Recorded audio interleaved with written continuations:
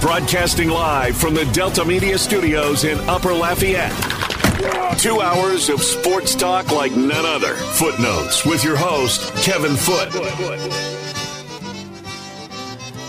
Welcome into Footnotes. Kevin Foote on the game. On this Monday, we're broadcasting live from the EFCO Development Studios in Upper Lafayette. EFCO Development is a civil construction company that specializes in new multifamily construction. As we begin each Monday, UL head baseball coach Matt Deggs. Are you hanging in there, Coach? Oh, yeah. How you doing, Kev? Oh, pretty good. You know, I don't ever like getting beat, especially by the Rangers like last night. But, you know, it's early in the season. We'll get through it. Oh, yeah. Well, missing a couple of guys. We'll get them back and get Tuver and Brantley back in there. It'll be a different team. Absolutely. All right. So, you know, it's always amazes me, whether it's Major League or college baseball, there are certain games where you feel like you need a win, and sometimes you don't have your best team on the line, your best lineup, everyone's healthy, or in the major leagues, a lot of time they'll be giving a guy a day off on a Wednesday or a getaway day, and the team comes through with a win. And it seemed like it was that kind of win for y'all yesterday. Yeah, I was real proud of the guys and coaches, and you know, we needed that big time, and you know, wins like that are what contribute to championship seasons. And right now, you know, I told them before the game, it's not a 14 or 15 game league. It's a 30 game, and so we need to bounce back right here and set ourselves up moving forward, and that's what we did. So, out of yesterday, I mean, you've been talking about how McGehee pitches, and yesterday was the first time I interviewed him, and he kind of interviews like he pitches. I mean, he's kind of like, he takes it seriously, but he just kind of has a fun and just matter of fact way of looking at things. Yeah, he's a cool customer, isn't he? And you know, he doesn't get. I don't think anything's too big for him, and he comes from great stock. You know, his dad pitched in the big leagues, and he has an understanding of what he's doing out there. And one thing that Blake has going for him is he was a position player coming up. I think he was a shortstop, infielder, and he's super athletic and just knows how to use his hand and locate his fastball. And when you can do that, man, you're always one step ahead. So do you see, if he keeps pitching like this, I mean, you know, all the games are important, so I guess it doesn't really matter, but do you see him keeping him on the Sunday, or could that change moving forward? Well, yeah, I'm gonna have to revamp a little bit, and hadn't decided yet. I think you could probably see that stay the same this week. You know, Jake's going to have to get healthy, Hammond, but both those guys throwing on Sunday, I'll probably leave it the same, heading into James Madison, and pick up a spot start along the way. If it's Cooper Rawls or you know, a couple of other guys, we'll see. But definitely getting great outings out of Nezu and McGehee. All right, so how much of this is, you know, you've been trying to do some, you know, 6-3ing, or starter goes 6, and then whether it's David or Cooper, somebody goes 3. How much of that is pairing them together, or does that, in terms of, you know, managing your week? No, a lot of times it does, but other times, Kev, it's matchup related. Right now, those are the guys that are just throwing the ball the best, and I think Fluno's in that mix as well. I think more than anything, it's just been out of necessity. We'll get Dylan Toit back today, more than likely, so you'll definitely see him sometime this week, and that'll be a huge boost to that staff. I know I'll move Jake back to the back end of the bullpen somewhere, and I think he's going to get back to doing an amazing job in 1 to 2 inning stints and really be able to cut it loose and get after it. Just got to get his back a little bit healthier, and I think everything's going to start to shape up for us. Who else will be a potential starter then? I think Cooper is. I really do. And I hate to take him out of that utility role, but if I can get Nezu to Friday and then Blake, I think we're going to have options there to do whatever it takes to win those first two games and then see what's available. All right, so on the offensive end, obviously DeBarge last week pinch ran, and then you tried to start him, and it didn't quite work. Is he just physically not ready yet, or where is he in that process? That recovery is a little bit different. When they remove the bone's gone, and so now you're waiting on the incision and just the overall, it's a delicate spot, right? There's a lot of different bones in that area, and so you're just waiting on the healing of that, and it comes down to just the mobility of that wrist and being able to flex it and bend it without shooting pains, etc. And so it's day to day. One day you may feel better than the next, and I think it's just a matter of finding that happy medium where he can be out there for an extended period of time and compete with his best stuff. And, God bless him for getting out there, but maybe he's just not there yet. And then again, he could wake up tomorrow and feel great. That's kind of where we're at on that deal. Because it's one thing for the bone to be technically healthy. It's another thing to be able to play shortstop and hit a baseball. No doubt about it. And so you gotta just wait it out and do your rehab, and when it's time, it's time. And the thing about that injury, different guys react differently, and it's just how you're built. And so I've had guys, miss a season over it. I've had guys come back in 7-8 days. It's just a different type surgery. All right, Max Marshall's had a strange week. I mean, he kind of, he hit 4 home runs, and you talked about how he's made an adjustment. So where is he in that process? Well, he's getting to be exciting again. I think everybody would agree with that. He's pound for pound he has the most exciting potential on the team. But I think the biggest thing he's done is everybody's gone from, Max is up to when's Max up. And that's a big deal because it's exciting. And if he's stretching the field like that and getting a bunt base hit like he did yesterday, that's good stuff for us. It's definitely better than where he was. All right, so the yesterday you got an incredible off the bench, pinch hit, home run when you're up 1-0 in a game that you really need to win because you don't want to get swept, especially at home. And the other team hits a homer and it's 1-1, and you pinch hit Connor Higgs and he goes left-handed hitter, opposite field, home run. Just, that's his 3rd pinch hit home run. And I got a chance to talk to him after, and just was real impressed with his approach and how he handled himself. And what a great moment. No doubt about it. And, I said it yesterday, I'll say it again. That's the biggest at-bat of the year. And just the way he battled and got to that pitch and the moment and the situation and as far as us needing that really, really bad at that point, that was the biggest at-bat of the year. And I've been waiting on him to do something really, really clutch like that, and because I know it's in there. And he did it. And I think it's going to pay off big time for him moving forward. So what about, could he get more at-bats, from something like that? I like where he's at. I'm bringing him along. Stuff when you do stuff like that, that doesn't mean you're going to do that every time. And, I think so much of him right now is confidence and matchup related. And he's still learning and growing. Yeah, he's got some of the biggest potential on the team.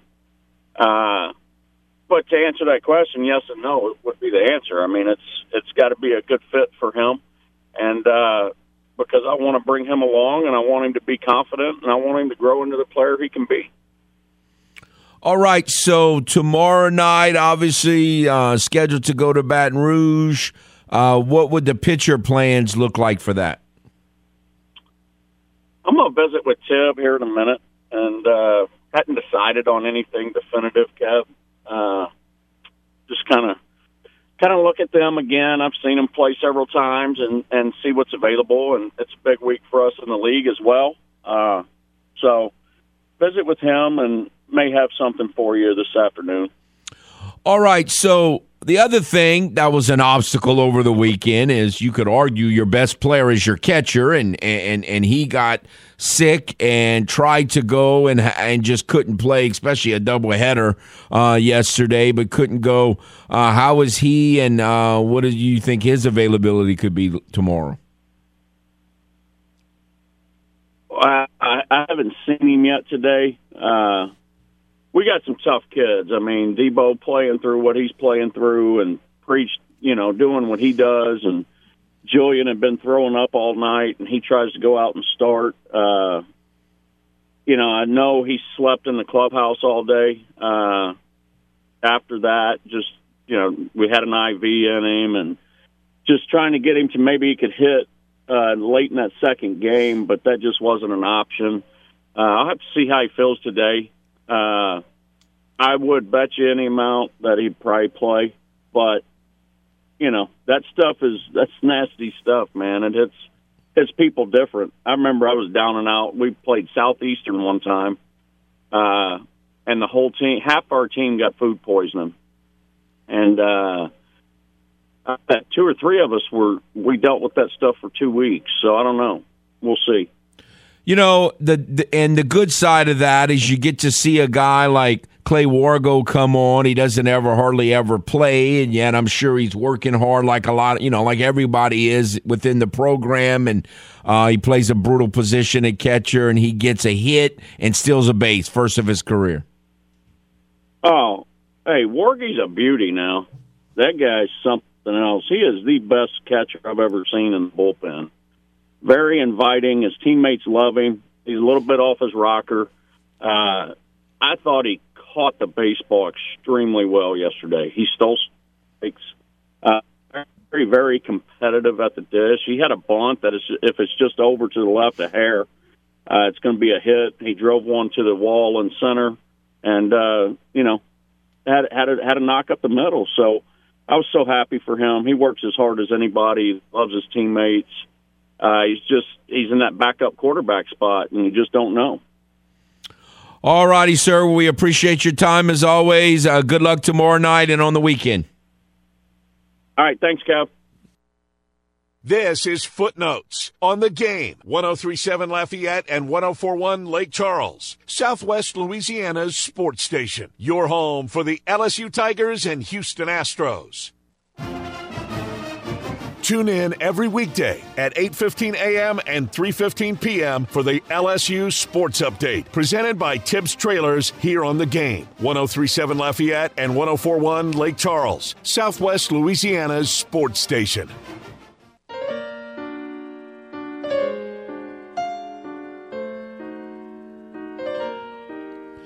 Welcome back to Footnotes. Kevin Foote on the Game. The Game hotline is 706-0111, 337-706-0111. If you would like to get in on a Monday, obviously a lot happened over the weekend, the beginning of the NBA playoffs. I was covering a lot of baseball and softball over the weekend. I did not get to see a lot of it. I did get to see most of the second half of the Clippers-Suns game last night. That was a very good game, the part I saw. And, man, Kawhi was outstanding, and Westbrook made some incredible plays. And so I was able to see that one. Some very, I guess, for some surprising, for others not. I mean, everybody's been saying the Lakers are, a shoe-in to win, and it's kind of looking that way after one game, but it's just one game. The Bucks, that was not anything any of us predicted. You never know when someone's going to get hurt, so we'll see what Giannis comes back. Of course, the Heat lost someone too. One of their better perimeter players in Heroes, so we'll see how that I kind of still think the Bucs are going to win, but I don't know too many people that think that the Grizzlies are going to win now because they have their own injury issues. So we'll certainly any thoughts you have on the opening weekend of the NBA playoffs, certainly feel free for that. It was the Rays, as expected, since we last spoke, this is baseball. You're not going to win every game. Plus, people who don't really know anything about the Rays or ever follow them at all or ignore them because they're the Rays and, they're not the Yankees or the Red Sox or whomever. The Jays have always, not a good – the Rays kind of always struggle with the Jays. So it's not – that was not the team that they wanted to be facing, but they did – they lost on Friday or Saturday and crushed their face yesterday with their ace pitcher McClanahan pitching and they won 8-1 yesterday. But the Jays are kind of always been a bugaboo for the Rays, and the Astros now play the Jays. And last year, the Astros played the Jays 6 times. It seemed like it was all in the first half of the season and lost a bunch of one-run games, just frustrating games. The guy Espinal, they couldn't get out. I mean, that's the thing that, losing is, especially in baseball, it's just part of it. But the thing that really drives me crazy is when you let one guy beat you time and time again. So as bad as last night was, you got it's nothing. It's the bottom of the 6th.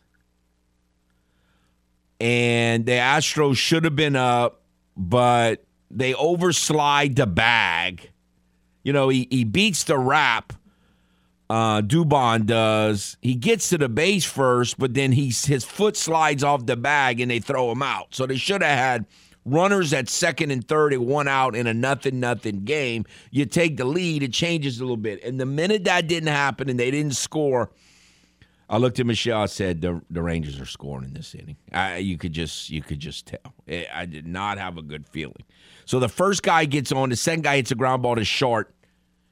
And look, I know right now, other than Jake Myers, public enemy number 1 for a lot of the really Astro fans who are angry and upset right now is Abreu. And, I mean, I don't ever remember Abreu being that bad. I mean, he looks scared of the baseball. I mean, first of all, Pena's got to not throw the ball in the dirt on a fairly routine play. First of all, but second of all, you can't look scared of the baseball. I mean, that was bad. So they make an error, and it looked like they were going to get out of it. They hit a bunch of ground balls that just found holes. It's not that anybody other than that error did anything wrong. And Marcus Semien hits a grand slam, and they score like 8 unearned runs. I mean, you got to play defense. So again, I'm not worried about it in the moment. But down the road, you got to be able to that wasn't even a short hop. You got to be able to make that play. You can't panic when the ball bounces in front of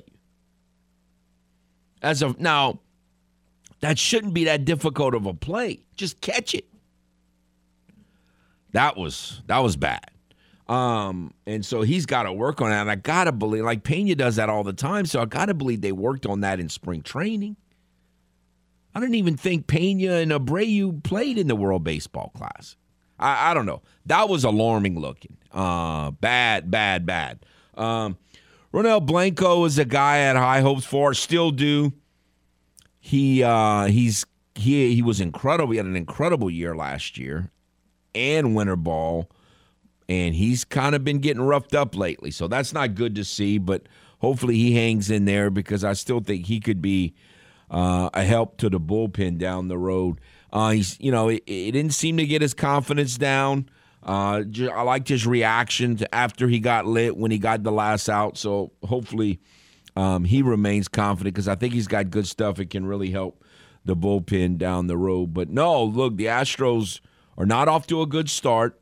and their schedule's fixing to get difficult. They got to play. They start a series with the Jays. Then they got to go Atlanta over the weekend, and the Braves are obviously one of the best teams in the league. So the one thing the Astros have done is what I asked: avoid sweeps. They won Saturday, got a little bit of a gift, but that's okay. They won Saturday. You take your gifts and you move on. And they've avoided the sweep. If they can continue to avoid the sweep this week, then, it'll be good. But, that's two scary teams that they're going to play in the Jays and the Braves. So, it's like a Bobby Cox week, the Jays and the Braves. The one thing, though, that was really nice over the weekend is seeing Hunter Brown. Man, he just looks so good, and I think he's really talented. You got to love his mental makeup. They didn't play good defense in that game either. Like, that has been one of the staples. The most underrated part of the Astros' impressive 6-year run is how good they are defensively. Like, people don't talk about that a lot, but you got to be able to play defense. I mean, so that needs to pick up. So they were bad defensively on Saturday. They were actually very good on defense on Wednesday's game, the getaway day game, but they had some bad performances over the weekend. They got to get better defensively, no question. All right, let's go to the game hotline. Hello. Morning, Foot. Good morning, sir. Are you enjoying that hammock season so far? Well, it's nice. I'm enjoying because normally I'd be all angry. But, yeah, no, it being a hammock season makes it a lot easier to deal with each loss, no question. Well, remember that come like September and August, okay? Well, hopefully we can learn how to catch balls that bounce to us by August. Right. I want to speak on something I think that happened over the weekend in baseball, and it's pertaining to the New York Yankees, and I'm pertaining this to that Yankees fan that calls in all the time trying to accuse other teams of cheating when they tried to cheat this past weekend when I know you've seen it when that pitcher, I forgot his name, he had some illegal substance on his hand, so the umpire checks him, tells him to wash it up, doesn't wash it up, they let him back in the game, still pitching, they catch him with it on his hand again, still doesn't eject him from the game. So instead, the manager, which I think is Rocco Baldelli or something like that, he ends up getting tossed because the right thing wasn't done. So if that Yankees fan is listening, which I know he is, your Yankees do cheat, and nothing's done about it. And they're still second best to the Astros. I want you to kind of talk on that little subject right there, because I know you had seen it. All right, thanks for the call. Yes, sir. Thanks. I heard about that, but I really didn't see it. Do you know the details of that? Did you catch that, Dawson? I heard about the incident. I know Rocco Baldelli was thrown out, but I didn't know much about that. I didn't see the highlights. I saw a little bit of it. I didn't do a deep dive on it to know the details of it. But it was strange regardless, and it obviously we're missing something because what was said doesn't really make a whole lot of sense about if they saw what they saw and allowed them to come back in the game. So yeah. I'd imagine there's some explanation, but I haven't seen it yet. No. No, I didn't see it either. But again, the whole idea about, I don't even know how to.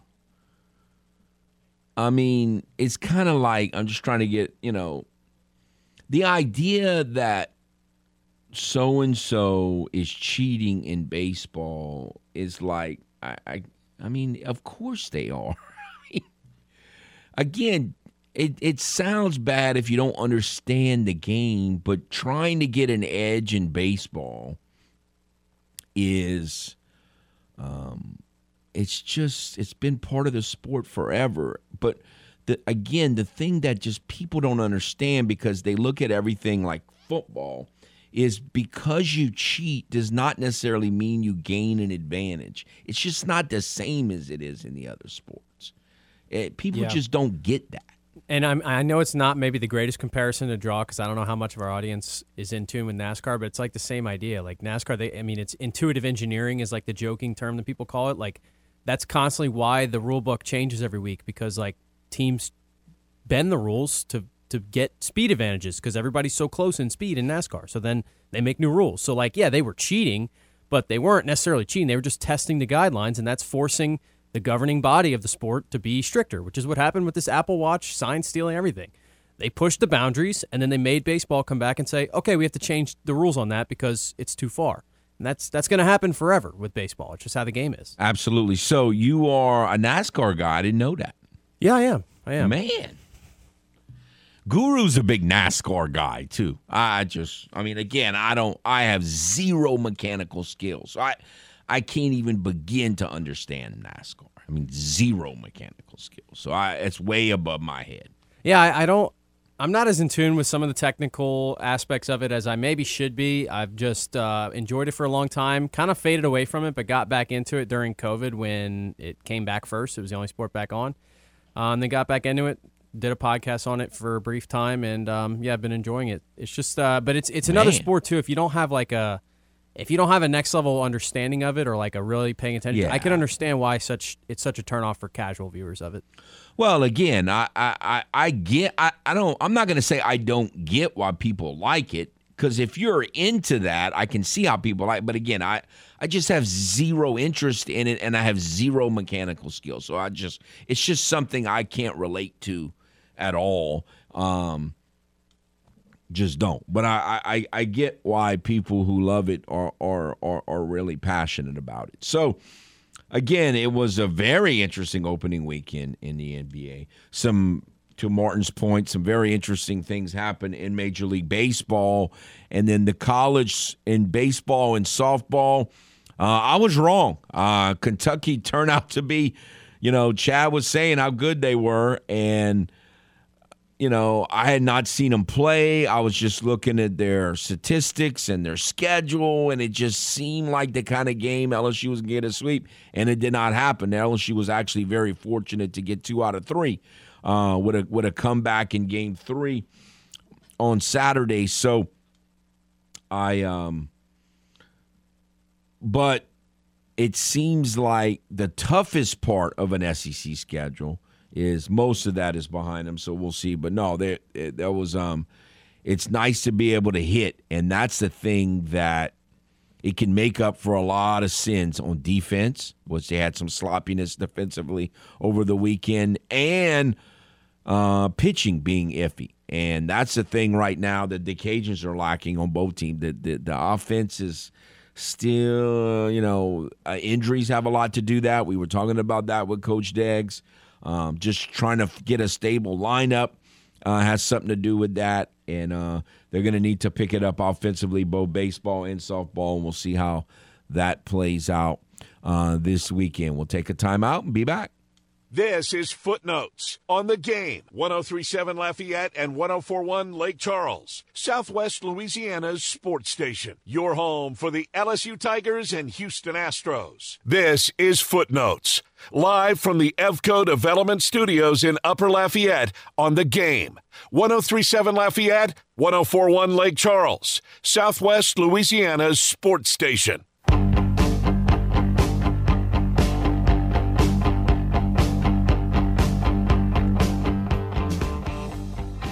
Welcome back to Footnotes. Kevin Foote on the Game. The Game hotline, 337-706-0111, 337-706-0111. I talk a lot about being result-oriented, and we all are result-oriented to some extent. I try my best, and I don't always succeed. I try my best not to be result-oriented. And here, this weekend's example at Lamson Park with Cajun softball is an example of what I'm talking about. In the first game, the Cajuns scored 5 runs. 2 of them on a 2-out base hit up the middle off the second baseman's glove, which was probably a few inches or a really good defensive play from being a force out at second. They scored 2 runs. The other 3 scored on a pop fly, not hit very hard down the left field line that the left fielder played into a 3-run triple. So they were 2 good breaks. And look, breaks are part of the game. I get it. But they were 2 good breaks away from scoring 0 runs in that game. Now, I would argue that Alexa's at-bat was better than Lauren's at-bat right there. But they scored. The Cajuns got the break on both plays, both with 2 outs. They scored the 5 runs, so everything looks good. But, man, and then in game 2, they're not hitting at all.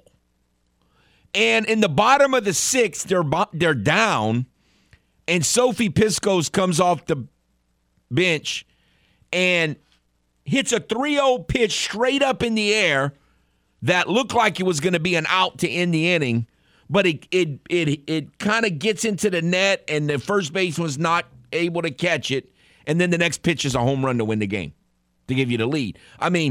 Very easily. Doesn't take any imagination at all. The 3-0 pitch popped up, could have been caught by the first baseman, and you get nothing and you lose the game. So very possibly you could have like 1 to 0 runs scored.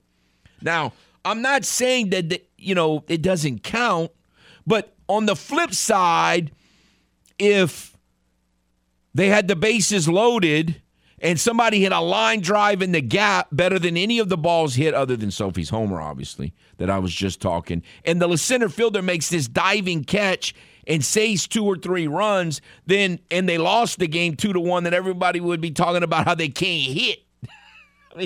Again, that's the dangerous. And even yesterday, they scored 7 runs. I don't know, but they earned maybe 1 of them. Like, the other team just made a bunch of errors and walked a bunch of people. Texas State was a disaster show defensively yesterday. So it was 3 wins, and you take the wins and run. But what I'm saying is it was not a positive weekend at the plate. They've got to figure some things out offensively, and we'll get into more of that as the week goes on. Let's go to the game hotline. Hello. Kevin. Yes, sir. Good morning. Good morning. Been a while. Yes, sir. Sorry to switch gears off of the Lady Caden softball. That's okay. But I'm a big NASCAR guy, too, so your producer and I got something in common. All right. Yeah. So I see you got your quarterback. It's been a while I hadn't talked to you. Yeah, got a quarterback. Now they're trying to get, I still think they probably need to get another wide receiver at some point. We'll see how that plays out. Still would like to get another running back. But no, it's nice to have the quarterback position taken care of, no question. Man, Saints are always in a win-now mode, I like it. Some people don't, but I like trying to win.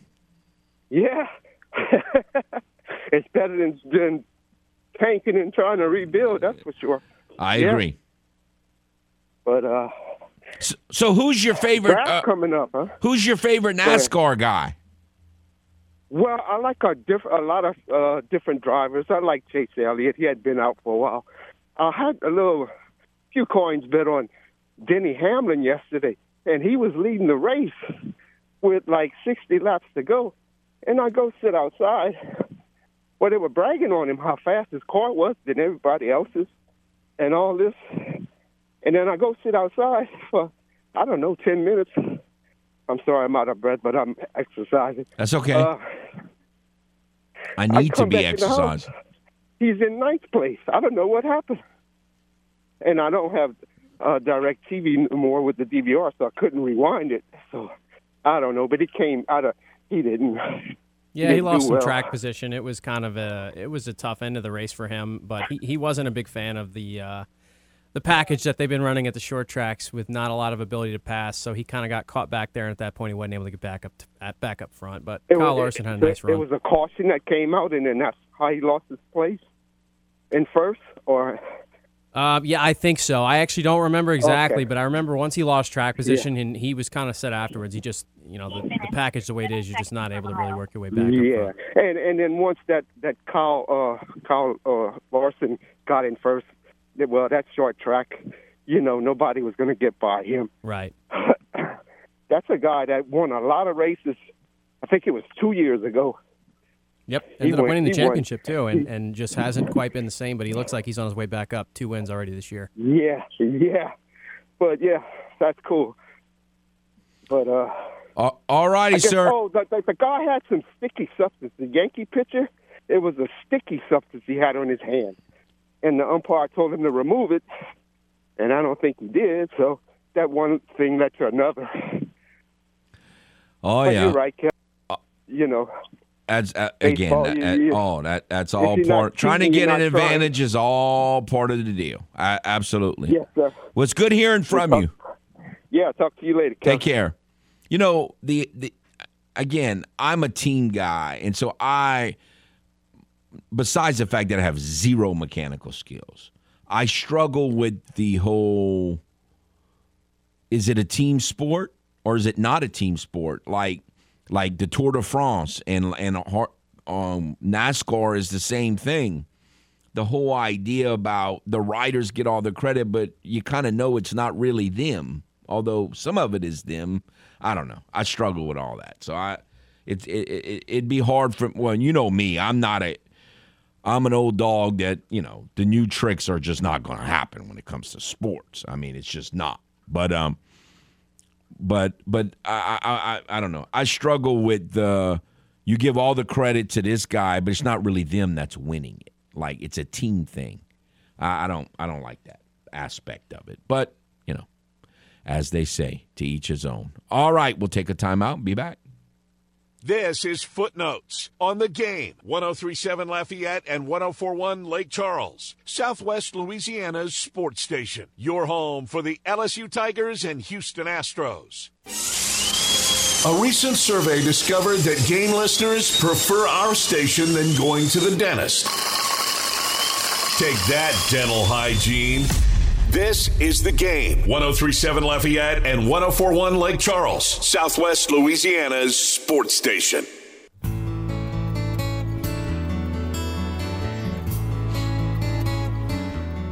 Welcome back to Footnotes. Kevin Foote on The Game. Again, The Game hotline is 706-0111, 706-0111. If you would like to get in, we kind of just scratched the surface on things from over the weekend. We talked a little Major League Baseball, college baseball, and softball. Just barely scratched the surface on that, other than interviewing Coach Deggs, obviously, in the first segment. And we talked NBA playoffs, and it was an interesting weekend. No, seriously, if you did not see this is an era right now where so much of the game is about three-point shooting.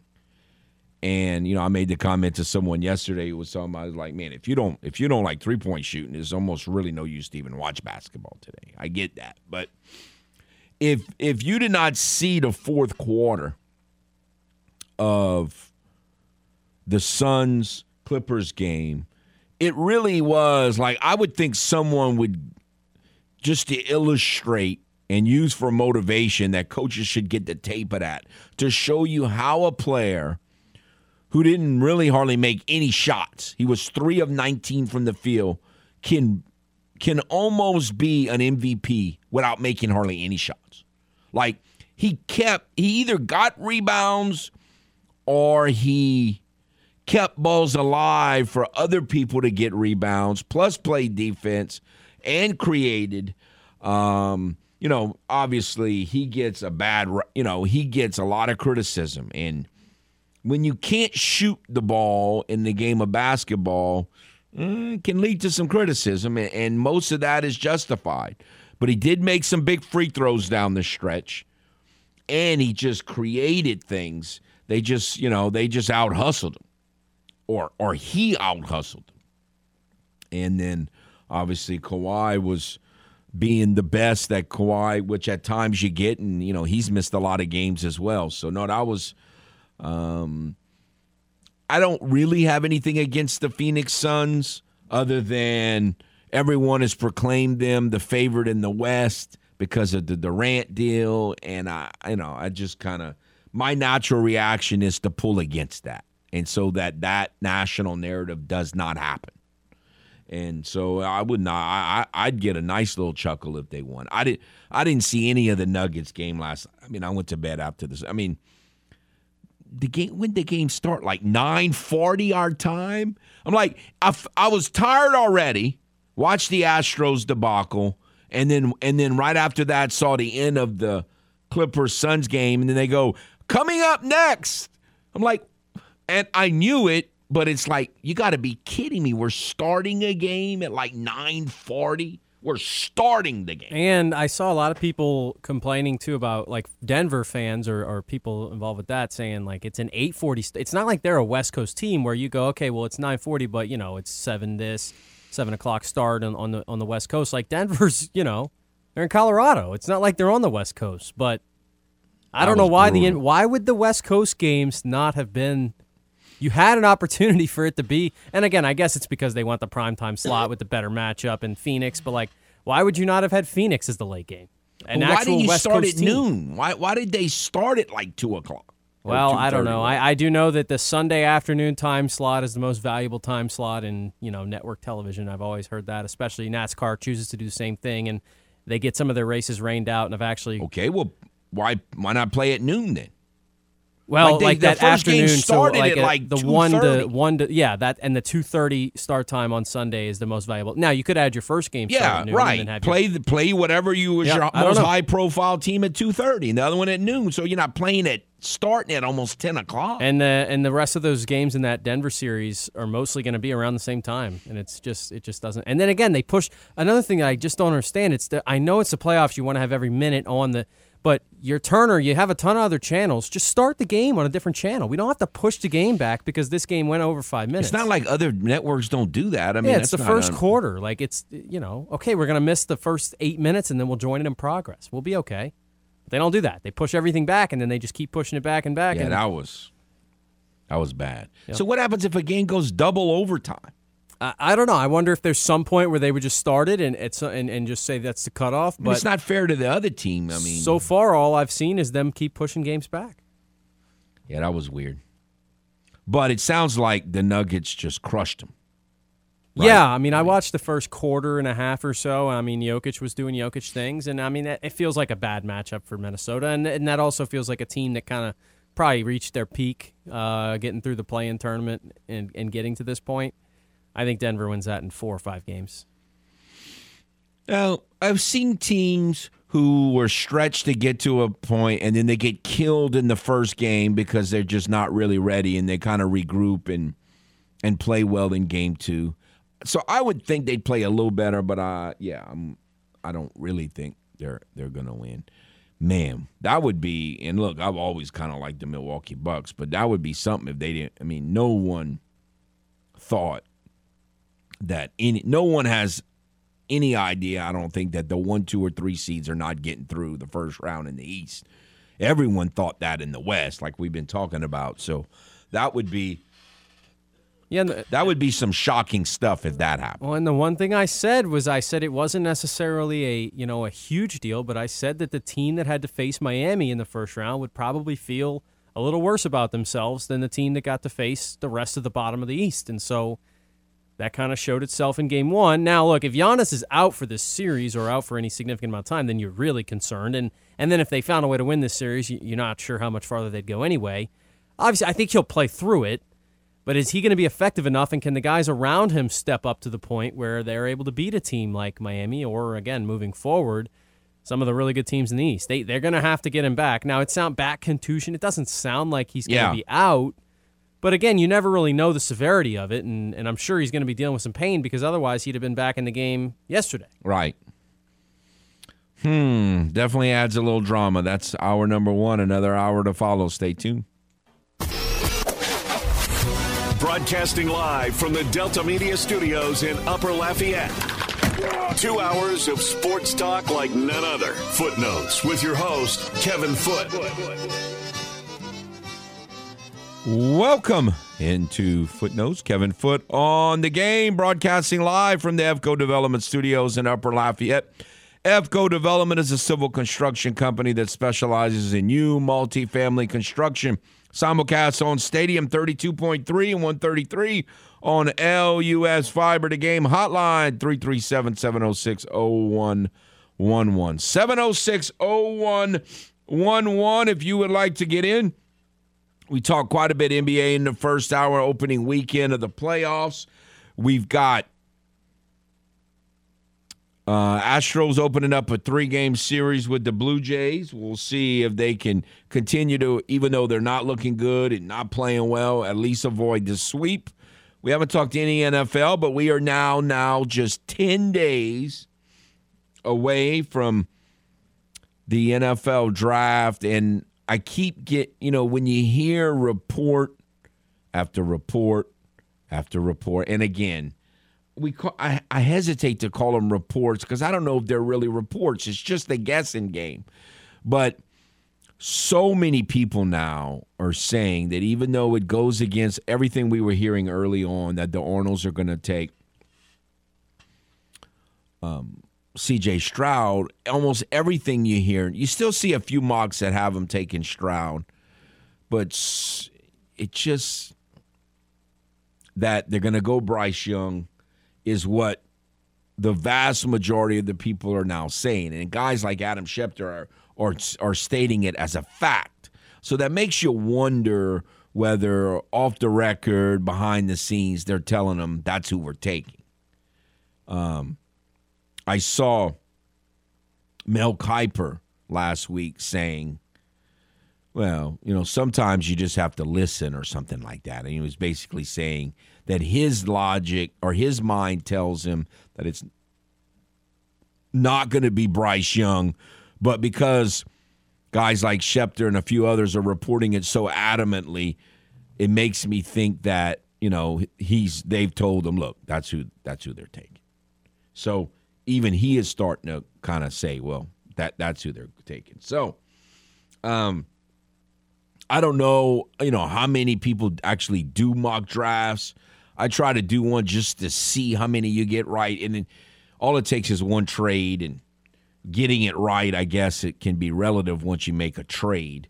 But, it's if you don't get like the first 2 or 3 right, then you're in trouble after that. Like, if you get the first 3 right, you might end up getting 7, 8, 9 of them right.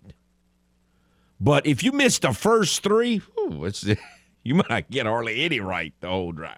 So, and all it's going to take is a trade. So that process is ongoing. Who do you believe and what you believe? And obviously we'll be talking about that a lot more over the next 9 or 10 days. College baseball, again, the Cajuns lost 2 out of 3 at home. LSU won 2 out of 3 at home.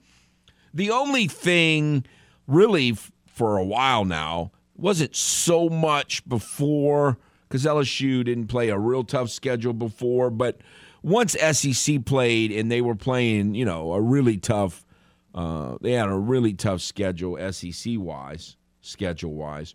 Once that started, the only real question is the bullpen. In Game 2, the game that Kentucky won 13-10, the bullpen threw 4 1/3 innings, gave up 8 hits, 8 runs. Now, only 4 of them were earned, 2 walks and 2 strikeouts. Certainly not good numbers unless you just say, well, if you gave up 4 runs in 4 1/3, you wouldn't feel quite as bad, but 2 walks and 2 strikeouts. In the 7-6 come from behind win on Saturday, the bullpen pitched 5 2/3 innings, gave up 7 hits, 5 runs. They were all earned. 5 walks and 8 strikeouts. So it was that's really the only question, because while in previous years they've had some defensive issues, they had some defensive issues in the game over the weekend. But for the most part this year, hadn't been a lot of bellyache and issues with the defense. So I think overall you still feel good about that. But the bullpen is really the only question.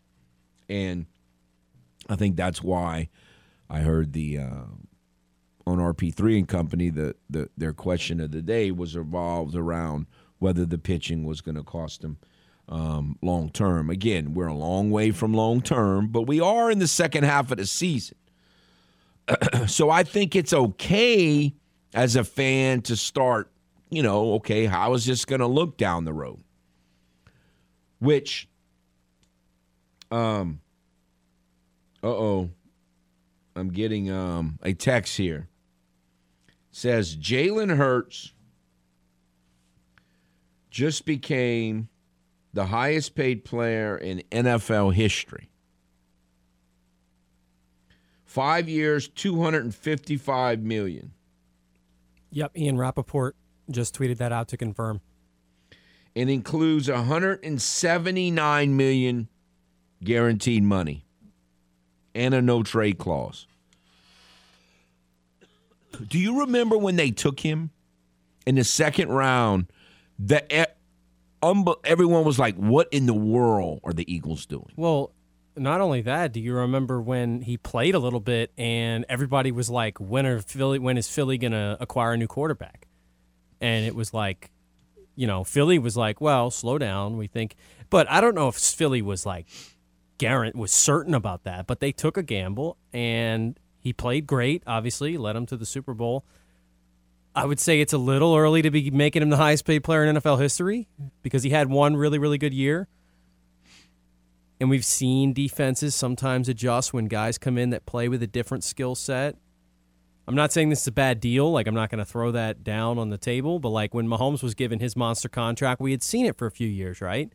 We've seen one great year for Jalen Hurts. So I'm a little surprised that they did that deal at that time. But, again, quarterbacks in the NFL, that's what they demand. The market resets every time one's signed. And I'm sure Lamar Jackson doesn't mind hearing this news this morning. So what is that a year? I'm not good in math. Well, the other thing that's weird about these deals is that it always depends on, some of the guarantees and all that, but it would be around $51 million a year if you're just averaging it. All right. Going back even further, do you remember when they decided Alabama, he wasn't their future? There was talk that he was going to transfer to Texas State.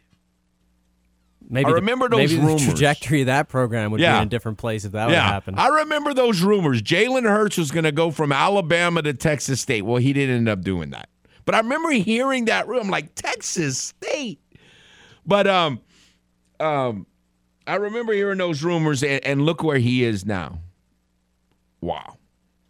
Yeah, and I'm really interested in Philly. I already was, but I'm really interested in Philly because they lost a lot. Like, I don't know if that's like a plug it down, write it down, they're right back where they were. And now they're going to kind of handicap themselves a little bit as far as or handcuff themselves, I should say, as far as what they're going to be able to do, with contracts moving forward. So, I don't know. We're going to find out how good of a coach Nick Sirianni really is over the next few years, I think, and how good some of the moves that they make in that front office are going to be because you better be really sure that this was, and I'm not saying it was a fluke. I don't think it was a fluke that Jalen Hurts played as well as he did. But I'm not sure that there won't be some adjustments made on how to defend him that make it more difficult for them moving forward. And I don't think the roster is going to be nearly as good as it was overall. So I don't know. I just think I think this is a bold move to be making and again, I don't know the details of how much is going to be against the hard cap and everything like that. Yeah, but no matter how you slice it, this is a mega deal. This is a huge deal, and that's a little surprising to me that they did that. All right.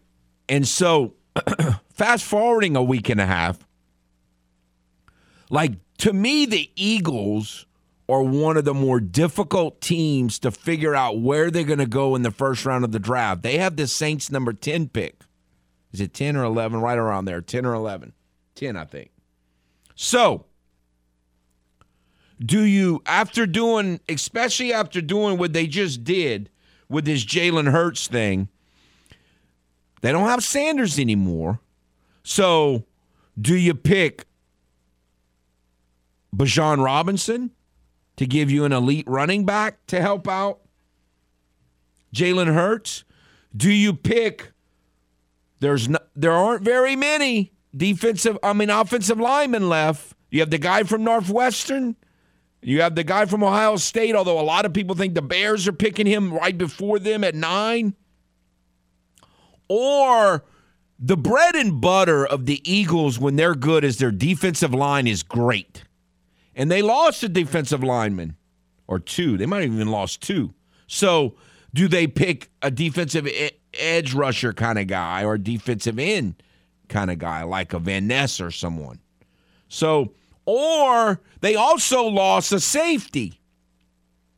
Do they trade down and pick a safety or just pick a safety there? So they have safety potential needs,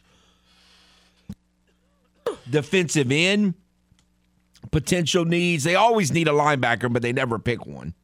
Or running back or offensive lineman. So I don't really know where they're going to go. Or do you just pick more wide receiver talent for them? So the fact that they've now invested that much in Jalen Hurts makes, to me, trying to predict what they're going to do in the first round even more interesting. Yeah, if I had to rule one of those out, I'd say wide receiver could get ruled out with the rest of the construction of that roster and the idea that this wide receiver class isn't quite as sparkling as some of the ones in the past. I agree with you. No, I don't think they'll pick a receiver. Yeah, but it's interesting. I mean, if I was them, I'd seriously consider picking Bijan Robinson. It's on the table. And Miles Sanders is interesting because it's a guy that they feel like he's been there for however many years, and you never feel like you've gotten his full potential out of him. I think Bijan Robinson makes a lot of sense for them. They have to go into win now mode for the next 5 years. I mean, that's what you do when you pay a quarterback that money. You don't have any time to. Which I'm not suggesting that they were rebuilding or retooling anyway, but and when you're paying a quarterback that kind of money, you better be good elsewhere, and it's much tougher. It just lowers your margin for error. That's what we've talked about. Like when it's Mahomes and you know what you're getting, it makes sense to lock him up and pay him the money he costs because but I don't know. We'll see. We'll see where they go.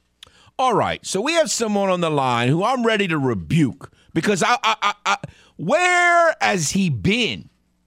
He promised me he was going to keep my mind up on the draft.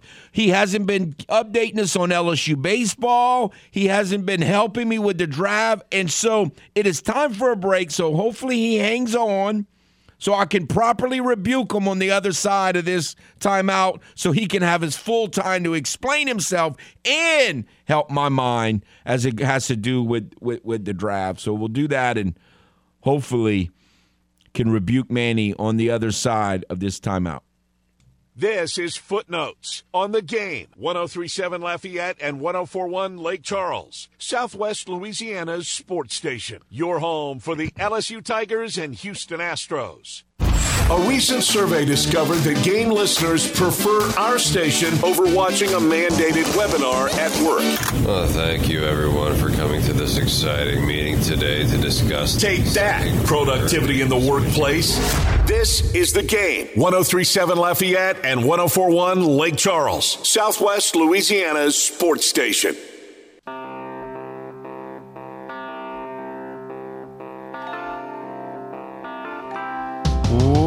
Welcome back to Footnotes. Kevin Foote on the Game. All right, let's get right to us. The man, he abandoned us last week, so we have to rebuke our good friend Manny. How are you, sir? Good morning, Kevin. Kevin, you know what last week was, right? I mean, you know my job. I don't give up. Try not to give up too much information, but I mean, right. Most everybody knows. They hear me and they. So you had even more time. You disguise your voice. I wasn't at work, Kevin. When I'm not at work, I've explained this to you before. My wife is she really is a tough taskmaster. So, spring break, I had to do a lot of work so I could depart on Thursday morning to go to the box. So I caught a few little bits and pieces of the show, but man, I was in the middle of a long list to try to wrap up. So Thursday morning, I shot shot to the box. So let's start a little bit of the draft. This is my week, Kevin. I'm about to do a deep dive, but look, I heard the whole Clemson talk you had the other day last week. Not a negative. No one. That Breezy guy has been hurt his whole career. Yeah, I don't want any part of him. He plays with these big straps on his arm and, these collars that are, to keep the arm in place. No part of him. Now, the other guy, I just don't. I'm like, I don't know. I just see, once again, bust on that guy, no part of those. Okay, so we agree on the Clemson guys. What about Brian Branch? Oh, Kevin, I like Brian Branch a lot. I think he could be. I think he could be a really great player, like you described him. See, I did listen to a little bit of the show. He could be Chauncey Gardner without all the hoopla. Trying to fight and get in trouble and aggravate everybody. Just really, he seems like an excellent football player. And once again, like you say, safeties these days, you don't have a whole lot of big thumpers anymore, that play safety. So the size thing doesn't really worry me. Safety is more of a slot, a slot corner.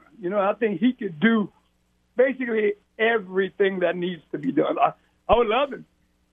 I keep on seeing this ridiculous tight end stuff too, And listen, I think the big tight end is going to be good. I think he's going to be a good player, the big boy from Notre Dame. Or the other boy from Oregon State, I think they're both going to be there's good one from players, Oregon State. There's one from Utah. I don't want a tight end. They take too long to develop. I need help now, and they bust too easily. Exactly. So I love Branch. I love trying to get the Gibbs in the second round. But I still don't know. It could still be a surprise, Kevin. With the position of need really gone away, which I still don't think it's gone away, running back to me is still a big position of need because I don't know if we're going to see 41 this year. But once again, I think those guys are going to say, hey, here's a really good guard, or here's a really good tackle, or here's a really good defensive tackle. The guy from Northwestern, Okefenokee or whatever, once again, I can't say his name, but he's a guy that could be sitting there at 20. God, it's almost no way not to have a curveball because. Oh, no, there's a way because that's why we have to take care of that on this side of the fence. The other thing is, it's very possible that the Saints are thinking Andrews Pete's not going to be with us very long. And they picked Osiris Torrance in the first round. Possible. Listen, man, I wouldn't cry at all. I think he can play right now, Kevin. So, yeah, once again, I agree. So we're throwing out all these names, but once again, without the position of need being the super thing, can we 100% avoid curveball? We can say, I can go down and say every name in every position, but, I just don't want us to take one of these freaks from the combine, some kind of baloney like that, and, man, I just hope that doesn't happen. Okay, but this is what I really call it. Let's clarify the LSU situation. Saturday, Kevin, the freshman comes in, Aaron. It's 6-3, okay? Ground ball to Tommy Tanks, all right, which was a hard-hit ball. But, Kevin, third base right at him. All you got to do is smother it. I mean, the guy ripped the ball. He's 2 steps out of the box when the ball hits his glove. He lets it dribble past him, which ends the chance to get out, okay? Next batter, couple pitches, he gets the fly ball to end the inning to right field. Our boy goes down the right field line, runs into the bullpen, starts the stumble back method, and poof, ball drops 2 feet fair, clears the bases, ties the game. Now, of course, that's a hit. That's a triple, Kevin. That's a triple. So, that's a lot of that skewed. Now, then, of course, the kid, the freshman, he's a true freshman, the lefty from Texas. Then he gives up another hit. And in my opinion, of course, they pay these guys a lot of money. They leave them in there, and he gets knocked on. They left him in there, and he got to like 42 pitches, and he was definitely done. He got to 46, 47. Finally, got him out at around 50 pitches. I'm just not thrilled about letting that happen to a freshman. But so that whole bullpen on, like you were talking about, the four. Some of those runs were earned because that guy gets a triple, and then another, so they leave that inning up 7-6 after LSU had just hung a 3 spot. So, that caused a big problem. And I think if he catches that fly ball, I believe that momentum, Kevin, as well as I do, momentum is so huge. So you're saying that really only one of those runs was really earned? I know, really, technically baseball-wise, right? Only one of those runs was really earned. I got you. No, that makes sense. So then, I'm still not thrilled about the starting pitching. Ty Floyd didn't look that great. My whole thing is, Kevin, it's so strange to me. Christian Little comes out Saturday. 29 pitches, Kevin, in the first 3 innings. I'm telling you, he looks like he looked that year in the World Series when he was 17 years old. He is mowing them down. Comes up for the 4th inning, leaves the game in the 4th inning with 0 outs, and he's at 47 pitches. 1 hit, 3 base on balls. He just loses it completely. I'm just baffled by that. That to me, and I see it somewhat prevalent in the LSU rotation now. So I don't know. Now, the left-hander Coleman, Kevin, I saw him throw a very serious bullpen on Saturday. He warmed up like big time warm up on the field bullpen. So he was bringing it, throwing it hard, throwing some breaking balls, and they claim he's pitched live in practice. So he's getting close. And the other lefty, Ackenhausen, with the hamstring, could be ready this weekend. So that would be a big lift. We don't know what you're going to get with Coleman. It's going to definitely take some time, but you get him back in there at the end of April. By the end of May, you should have pretty good service. Okay, Kevin, I'm doing it. All right, okay. Let's practice. Let's practice, Manny, on the way out. Adetomawa Adebawore. Say it again. Adetomawa Adebawore. I'm not saying I'm perfect. I'm just saying I think that's close. Adetomawa Adebawore. Yeah. Okay. Listen, I'm gonna work on it, and then of course you'll have multiple nicknames, but yes. Anyway, okay, all right. I'm back. All right. I'm back on the job, Kevin. Don't worry. I'm in. All right. No, I had to rebuke the man. No, what he's saying about LSU, again, it's kind of what I was saying about the Cajuns' offense. Just because something ends up that way doesn't mean it doesn't require more analysis. So I get all of that. The part about the Saints, quite a few of us keep saying, well, what about Osiris Torrance? I don't really see another offensive lineman. Some people have Darnell Wright, offensive tackle from Tennessee, around, that range where the Saints pick, maybe a little bit above. So I guess he would be an option, although I can't see the Saints picking. I'd be surprised if they picked another offensive tackle. So the Osiris guard thing, I think, is probably realistic, not knowing from a position standpoint, not knowing exactly like how the Saints have him rated specifically or graded specifically. But, man, we gotta figure this. I don't want to be blindsided. I keep hearing Will McDonald. Defensive end from Iowa State. Some people have him. I am not. I don't know, something about. I just think he's more of kind of the dime a dozen type defensive end that I just don't think is going to make a huge impact, especially right away. I'm not going to, if they pick him, then we'll see. I'm just not real excited by him. I don't see the plus skill with him. And so I don't really want him, although I've seen people picking the Eagles are going to take him. I've seen people say the Chiefs are going to take him. I've seen him go a little bit before where the Saints are picking as well. So I guess it's not impossible, but I'm glad to hear Manny and I agree on the Clemson. I don't want the Clemson guys. They scare me. I just don't like. I don't want any part of them, and I have a feeling that Brazil is going to be in the second round, and I guess it's possible the Saints could pick him in the second round. But I don't know that I don't know. That guy just scares me. All right, we'll take a timeout. Come back. Be back.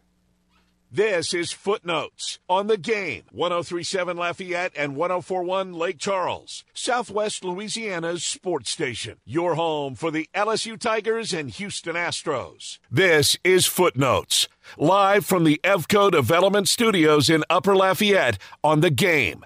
103.7 Lafayette, 104.1 Lake Charles, Southwest Louisiana's sports station.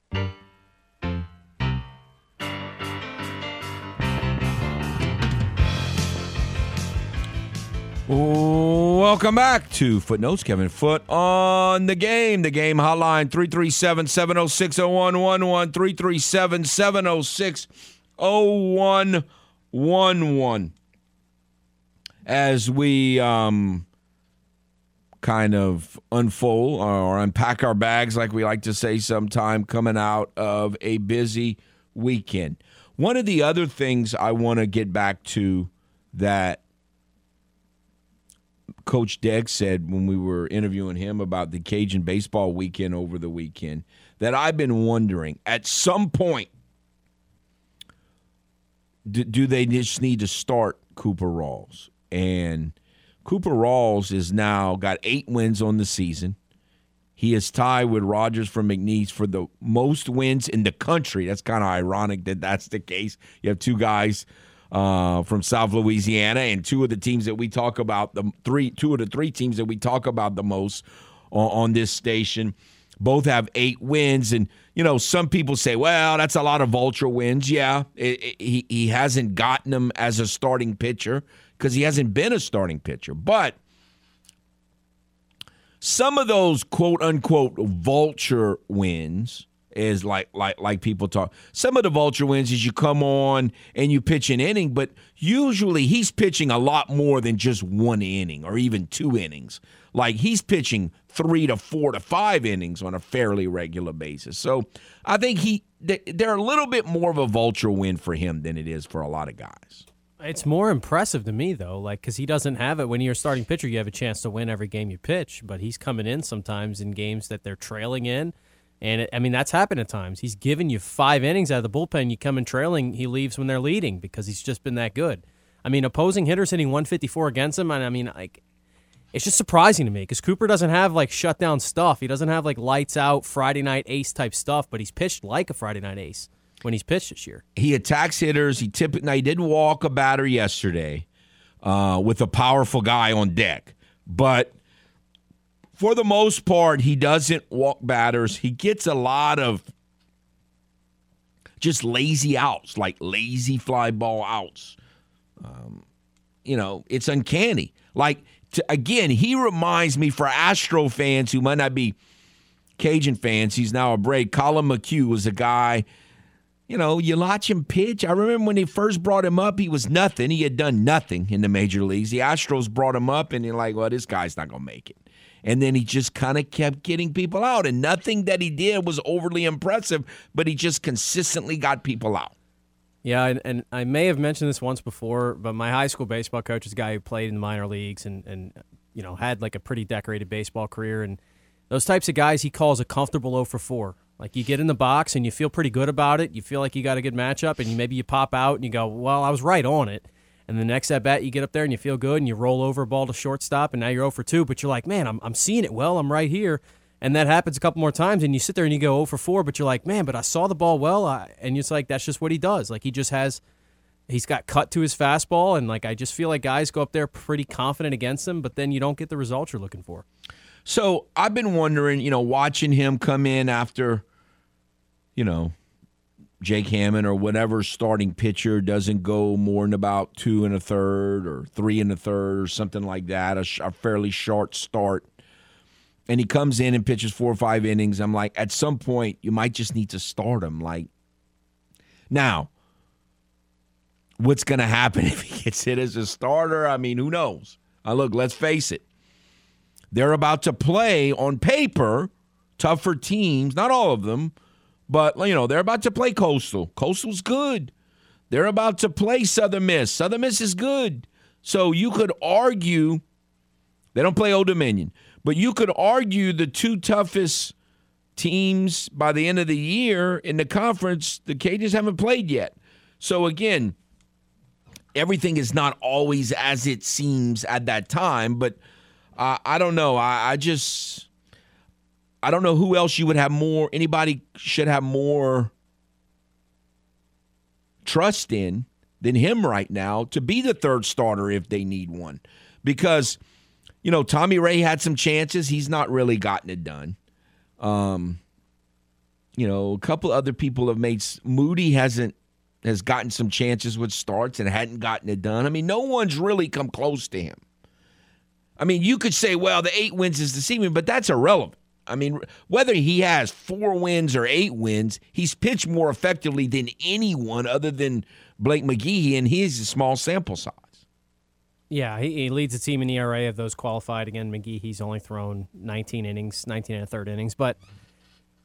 And the other thing that's interesting about this and the conversation that we had with Coach Deggs, it sounds like Jake Hammond's moving on from the rotation, at least for the time being, and I don't know, maybe it's a combination of injury and performance, or maybe it's just the injury, but he sounds like he's going to be available to pitch, but not in an extended starter's role. So that was interesting because I don't think we had maybe seen – I thought he was going to pitch this weekend. I didn't really think just based on the, somewhat rough outing he had against Troy. But and maybe, look, Hammond was a guy who was really good in the back end, so maybe you put him back in that role and he's more comfortable. If Cooper doesn't – if he gets a start this weekend, which I guess it's trending in that direction, we'll see for sure, and he doesn't pitch well, it's okay. You can move him back to that role that he's been in. So I think that's the flexibility you have. Now, you still have to find somebody who's going to start the game. And is Toit going to be an option? I feel like they kind of like him more out of the bullpen as well, so I wouldn't really expect that. But I don't know. You're going to have – the good thing is if you're getting healthier and you're getting Toit back and now McGeehee's back, you have some more options than you had a few weeks ago. But, yeah, you still have to find the guy that's going to start the game on the mound, whether that's giving you 3 or 4 innings or whether it's trying to get you deep into the game. They've got to be able to figure out who it's going to be. And as for tomorrow's game, I mean, it really doesn't – I mean, typically you piece together that game. I mean, at times over the years they've, used the starter for 5 or 6 innings, against LSU going way back. But for the most part, you want to just, throw 4 or 5 pitchers anyway, probably in that game. So it doesn't even matter what happens in that game. They've just got to get to where they're comfortable and they have enough pitchers for the weekend. Because the softball team was a little kind of in a very similar situation. They went up to James Madison, got a sweep. Who knows what the baseball team is going to do? But no, and to your point, Cooper Rawls is been around. He's a senior. He can handle it. I mean, I think he'll handle whatever scenario plays out here. Like, it's not going to mess with him if he happens to have a bad outing and they switch his role. I don't think it's going to matter. Some guys you'll worry about how they would handle that, but with him, I don't think you'll worry about that at all. So, no, I kind of been hitting it. Like, I'm just thinking that's probably what they're just going to have. Might as well just start him and see what happens. And you need, it just messes with their whole weekend plan too much when on game one of the series you're into your bullpen in the third or fourth inning. You just can't consistently do that in a 3-game series. They got to get – now, that isn't – I don't think he's going to start game one, but they've got to figure out a way to get off to a better start and not constantly be playing catch-up, because that's just an awful place to be. All right, we'll take a timeout, come back. This is Footnotes on the Game. 103.7 Lafayette and 104.1 Lake Charles, Southwest Louisiana's sports station. Your home for the LSU Tigers and Houston Astros. Go subscribe to the Game's YouTube channel at The Game Louisiana. That way you can check out the latest original videos and more shenanigans from the Game. 103.7 Lafayette and 104.1 Lake Charles, Southwest Louisiana's sports station.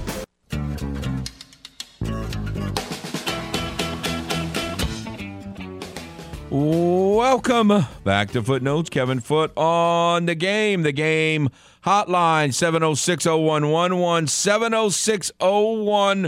706-0111. All right, I want to get back to the national news of the day because Dawson had a line that we didn't focus on because we were discussing other parts of it at the time that I want to get back to. Jalen Hurts, if you have not heard, Eagles quarterback signs a 5-year, $255 million contract with $179 million in change guaranteed.